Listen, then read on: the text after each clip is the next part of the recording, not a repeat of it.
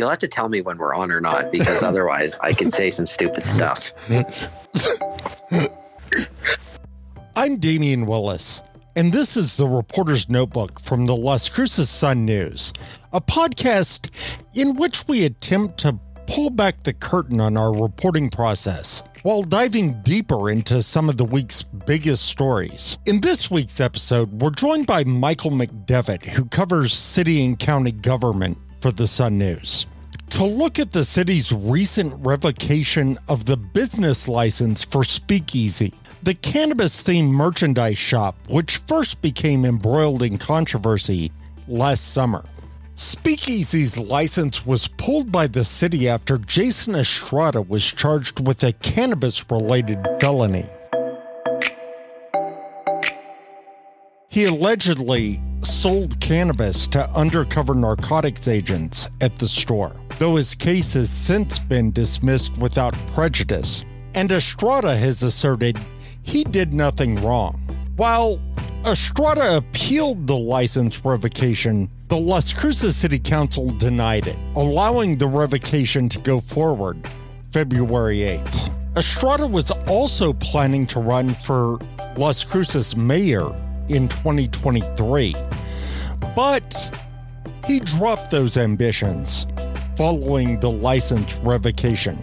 The now closed shop, located at El Paseo in Idaho, will become a new cannabis business after Speakeasy's business license was yanked. At the heart of the arrest and closure is a practice known as gifting. Now, there's a lot going on here, and I'm glad we've got Michael to help sort it all out.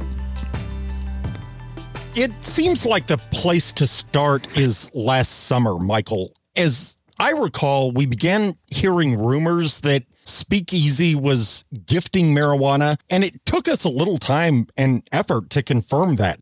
Now, I realize that wasn't your reporting, and this is a story that kind of bled into a few different beats, including Algernon's, who started that reporting, and then Justin's when criminal charges were filed. But tell us a little bit about how that process played out and what gifting is. That's not a term I was familiar with. Yeah, gifting, Damian, is exactly what it suggests. It's the practice of giving away free samples of cannabis to people who make other types of purchases at a retail establishment, like a sticker or a T-shirt in Speakeasy's case. Important context for the public is that this Speakeasy incident, which happened around late July of last summer, occurred just after the legalization of cannabis for personal possession and personal use in small amounts. That was before, though, the ability to actually sell cannabis. That's not going to happen until no later than April 1st of this year.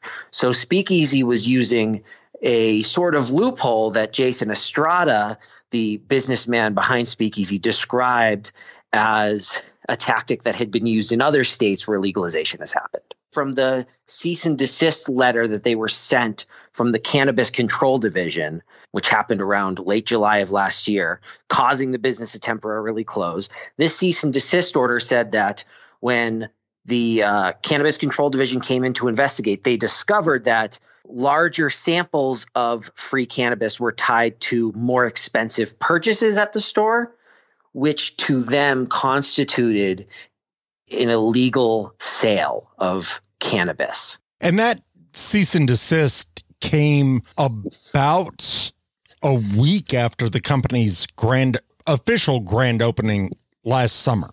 I think they may have been open for a couple of weeks at that point. Okay, I thought it was closer to 10 days maybe. Let's talk a little bit about Jason Estrada's role with the business, which has always been a little murky. What can you tell us about that? For sure. So the Cannabis Control Division cease and desist order refers to Estrada as one of the owners of the business. In fact, reporting from one of the television stations here also referred to him as the owner, presuming that that's what he told them he was. He has told us that he was the general manager or that he was under contract to do marketing for the company. His attorney has called him the face of Speakeasy. So there's been a bunch of different roles that he's been ascribed in this matter with the city, and the business license revocation that we'll be talking about. He's referred to as the owner by the city of Las Cruces, but he's maintained that he was the general manager and did marketing for the company. Last September, he held an event at Alma de Arte Charter High School in which he announced his plans to run for mayor of Las Cruces. What do we know about his candidacy or his platform, though he's since withdrawn, which we'll get into in a few minutes, I presume?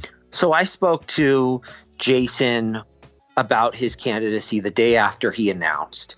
And his candidacy for mayor, which, again, the Las Cruces mayor seat is not up for election until 2023. So he announced almost 2 years before the election was to even take place. When I interviewed him, he had a pretty boilerplate political platform. He talked about economic development. He talked about maximizing the impact of legal cannabis on the local economy. He talked about mental health. He talked about education. But his platform centered around this feeling, notion, argument that he had that the city councilors, especially the mayor, did not represent and listen to the majority of Las Crucens. And that is what he was going to build his campaign on. Then agents with the Doña Ana County Metro Narcotics Unit filed charges alleging that they went undercover into Speakeasy in August.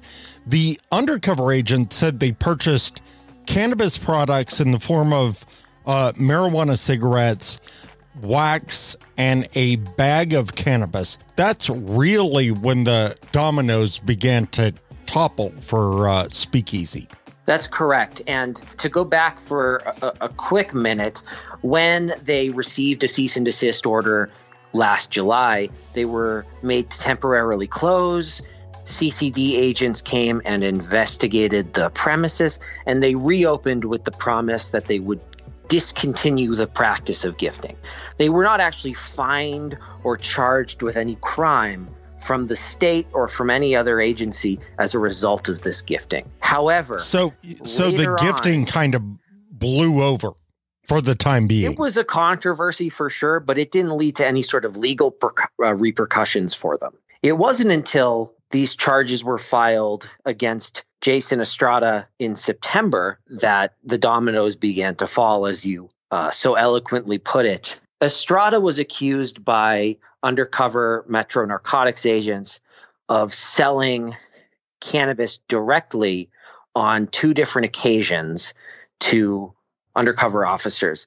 He contends this. He said he's not guilty. The case has actually been dismissed without prejudice. That happened in January. He had his first court appearance in November of last year. However, several days after the charges were first filed, the city of Las Cruces went ahead and revoked his business license. The fact that the charges were dismissed without prejudice, which, as you pointed out, means they can be refiled.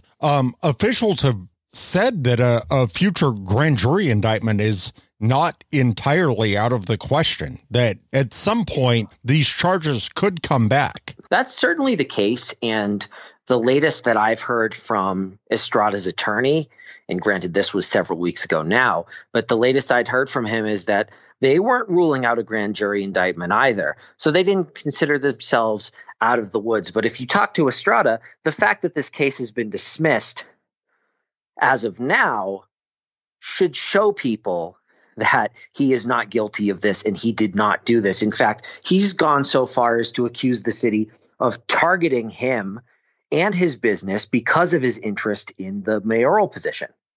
So basically his position is they don't have the goods and he's being targeted. Yeah. Jason goes on to allege that the reason that undercover agents were allegedly sold cannabis directly at his shop is because what they bought from him in actuality was Delta 8, which is a substance that is a form of THC the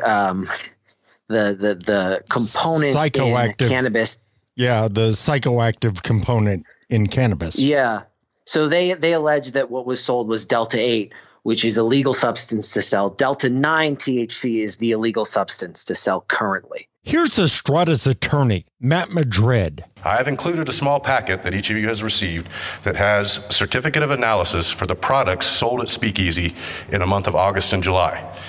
Now, if you look at the criminal complaint from the city, they have numbers of the percentile of THC in the products that they recovered on August 18th. The certificate of analysis, basically, I hope I'm not going too in-depth, but the THC that has the effects that the regular recreational user is looking for, whether legal or illegal, is called Delta 9. And so that's the THC that you can only get now in New Mexico legally with a medical card. In 2 months, anybody who is of age can walk into a dispensary and buy Delta 9. The certificate of analysis I provided you, the first one, is what's called flower, which is the marijuana that was taken on August 18th from Speakeasy and purchased. I've highlighted the line that shows how much content of Delta 9 was in that marijuana. None. The products that were purchased after the cease and desist order by law enforcement are normal, legal CBD products provided by normal, legal CBD providers, and our analysis indicates that. The numbers used in the criminal complaint are also, they have three things. They have a pre-rolled cigarette, some wax, and some marijuana. The pre-rolled cigarettes are produced on site with the marijuana, but according to the city, the marijuana, the pre-rolled cigarettes are 15% THC, and the marijuana itself is 0.4. Oh boy. Now, we don't have any of the lab reports to actually back up any of this stuff. We have lab reports from products that already existed at Speakeasy that his attorney, Jason Estrada's attorney, claims discredits the law enforcement affidavit related to this case. But I don't want to go into all of that because this could still play out in court, and I don't believe both sides have been able to adequately present their cases. There was a city council hearing that was an appeal to this business license revocation, and we heard some of the evidence presented to counselors, but this thing hasn't played out fully yet. Here's Las Cruces Deputy City Attorney Rob Cabello. It's a violation of our own city code to allow a business or have a business or premise that allows crime to occur. It's a nuisance under 18211. Under 18223, it's essentially prohibited. Essentially, this crime is a nuisance. It violates our ordinances. Essentially, this license should be revoked. Here's Las Cruces City Councilor Becky Coran. Sorry, I have a follow-up question to that. Yes, Councilor. Sorry, and I don't mean to belabor this. I really do just want to make sure that I understand the whole picture. I saw on Facebook, the source of all of our troubles here today, that a business in Las Cruces was stealing the wages of its staff. And it was found that way. It was found in state court that they had to pay back wages. And I just want to be clear that when we're thinking about the types of harms that businesses do or breaking rules, I don't want us to.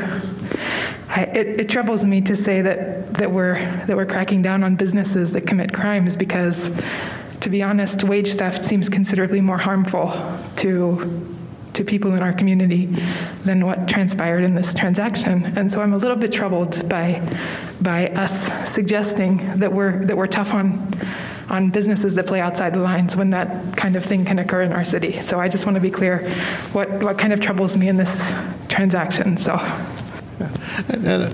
Mayor and Councilor Coran, understandable. I understand that position, but I'll say this. I think by the city's own record and Mr. Nichols' testimony, the city hasn't come down hard cracking down on people committing crimes. Essentially, this is the first one in 4 years of Mr. Nichols' tenure. I don't perceive that the city is sort of just targeting certain types of businesses or just cannabis sales type of business or head shops or anything of that nature. Essentially, and I think in this situation, this came to the attention of the community development director, and essentially now we're here. And certainly you've alluded to this. The city of Las Cruces revoked Speakeasy's business license. And that's a little unorthodox, for lack of a better term, because Estrada's role with the company was murky, and because he was charged but not convicted, and then the charges were dropped. Tell us about your reporting on that, Michael. Sure. So what the city's legal position on this will be is that regardless of Jason Estrada's role within the company, Speakeasy as a business allegedly facilitated an environment in which crime occurred. Now, Jason Estrada will point out that it's difficult to say a crime occurred when he was never convicted and the charges had been dropped. But this allegation of crime occurring at Speakeasy gave the city the basis for which they revoked his license in September. Now, because he appealed, he drew that process out until earlier this month. And that's why the city council had the final say over whether or not he got to keep his license. Is this unprecedented, or do we know? It is unprecedented. When I've asked the city, they have not been able to point to a time in the past 5 years where somebody's business license has been revoked. And they don't know the last time that a business license has even been revoked. It could be more than 5 years. Without regard to allegations of a crime, for any reason. Is that what you're saying? That seems to be what they've told me. I've gotten limited information about this case from them, but they could not point to the last time a business license has been revoked in this way. Estrada spoke with us for an exclusive interview following the license revocation. What's inspired me to run for mayor is I grew up here. My business partners, my friends, my family, we all grew up here, and we've seen how the last 16 years of this city has been ran, and the slow decline, and then this last 4 years, the expedited decline of homelessness, mental health, how businesses are getting treated. And so that's why I was wanting to run this whole time. It had nothing to do with gifting or cannabis. Mm-hmm. I wanted to also ask about the opening of Speakeasy and then the decision to start doing the gifting. I think that you had mentioned that was an effort to kind of keep things local and prevent bigger guys from coming in. Can you explain that a little bit more? Yes. So when the governor passed this bill, and the main focus was to have local small businesses succeed and have a chance to basically start a new industry and grow with it. The reason gifting was enacted in these other states is because you have to be established to even be able to get your license, your recreational license. You have to have your building, you have to have your cameras, you have to have your floor pans, your display cases, your workers, your employees, you have to train them, you have to get them certified. You have to do a whole bunch to get a brand new industry set up. And it literally costs hundreds and hundreds of thousands of dollars if you're not able to establish and at least have a soft opening to have some revenue and income coming in to cover overhead and costs. So this was, gifting is to give local business owners a chance to get started while they're getting everything situated and doing everything the right way through the state. The other big thing I would like to talk about, and I really want this to get out there, is everybody can see how this was done was wrong.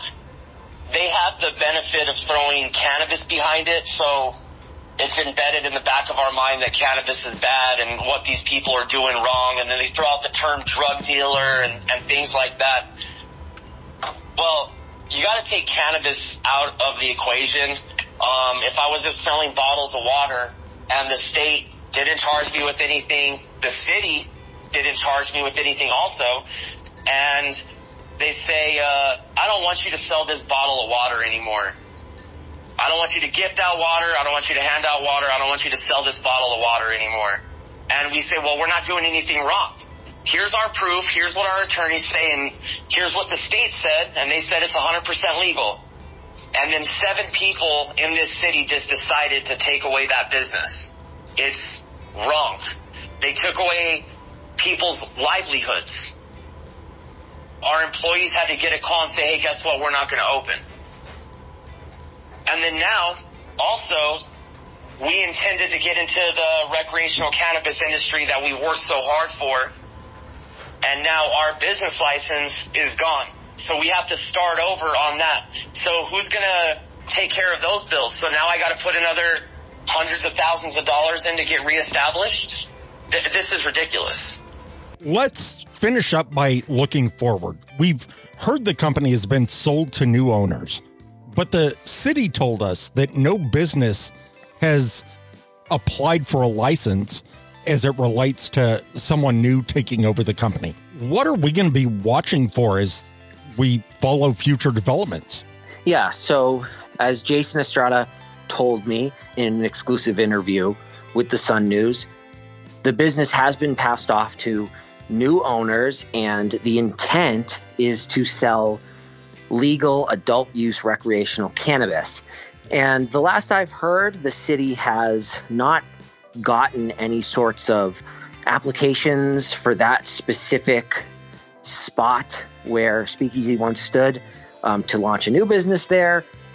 I've only talked to them more than a week ago at this point, so it could have happened since. And my thinking is that these new business owners want to have that new business license in place at the latest April 1st, when legal sales are expected to begin. No later than that date, I should say. And what Estrada also told me is that he has no involvement with whatever new business pops up where Speakeasy once stood. What I've been told by him is that it'll be rebranded and that they may engage him in some sort of marketing deal. Estrada, I should mention, runs Everything Las Cruces, which is an online outlet which promotes the city and local businesses and things like that. And so he may be involved in that regard, but he's not involved in the retail operations side of this new business. And he did not identify for us who the new business owners were, so we don't know that either. Nor will he be involved in the ownership, I assume. That's what he claims. Well, Mike, thanks for taking a little time out of your day to sort through some of this for our listeners. We certainly appreciate it. Thanks, Damien. Anytime. We hope you'll continue following all of these important stories and the rest of Michael's reporting with a subscription to the Sun News. Also, please subscribe to this podcast, available on Spotify, iHeart, TuneIn, and many other places you find your favorite podcasts. This has been the Reporter's Notebook from the Las Cruces Sun News. I'm your host, Damian Willis. This week's podcast was written and produced by me. Please subscribe to the Las Cruces Sun News to read all our local reporting.